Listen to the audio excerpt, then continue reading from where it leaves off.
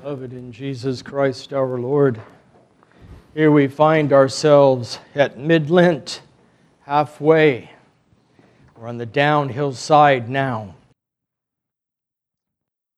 You know, what would there be without hope? Everything we do in our lives is done with hope. We toil and we labor and we struggle in hope to gain some sort of fruit. A farmer will sow in hope to gain a full harvest. A merchant, he will labor and labor and labor and hope for a profit. And neither of them counts the cost. A farmer willingly leans his shoulder into the plow, carries the bags of seed and sows them, weeds the field, waters the field, watches over it from predators, spends sleepless nights because of storms that may come up. I remember my uncle up on a farm up in the Omak Plateau up there. I was staying with him, and there was a thunderstorm coming through, and that was dry land wheat farming. And dry land wheat farming and lightning don't mix. And he was up all night just watching, wondering if he was going to lose his crop. Think of the merchants today, the risk they take in investing in products and to have them shipped out to sea in hopes they'll reach their destination. Taking the chance and hoping against hope that the ship won't lose its cargo during a storm. And the same was with us. We labor and we toil and we struggle in this Christian life. But we do it with the hope of communion with God. Yes, it's hard.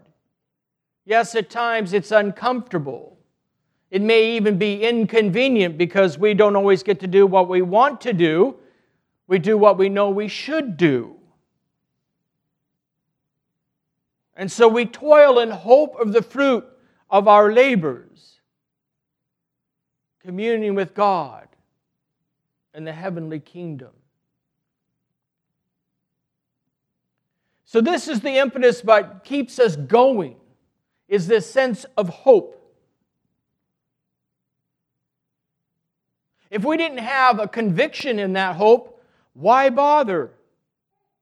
Why would a farmer bother to sow seed and work a field where the soil is dead?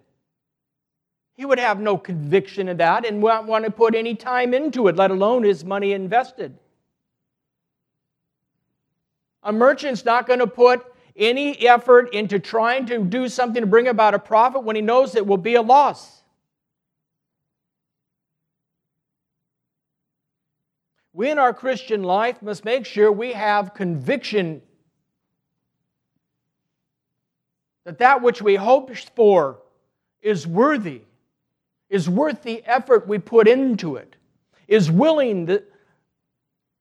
making it willing that we would make the sacrifices, endure the struggles and the hardships, bite our tongue when we want to lash out, learn the path of humility and put pride to death. Anything sown in pride will lead to destruction, will lead to no fruit at all.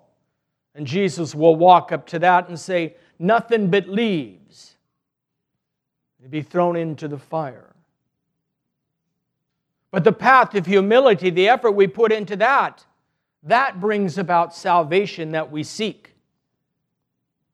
That brings about the opening of the heart and the mind to the communion with God. So as we stand at the midpoint of this great fast, We're coming into the 2 most difficult weeks because we're tired. And yet we still have this week to finish out. We still have next week to get through. We still have the 6th week. We can become lax, start to back off, make more and more exceptions to our ascetical struggle that we've set out for us. Let's not fall prey to that.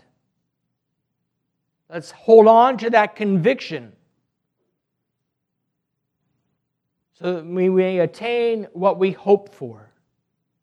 A transformation in our heart during this course of the fast.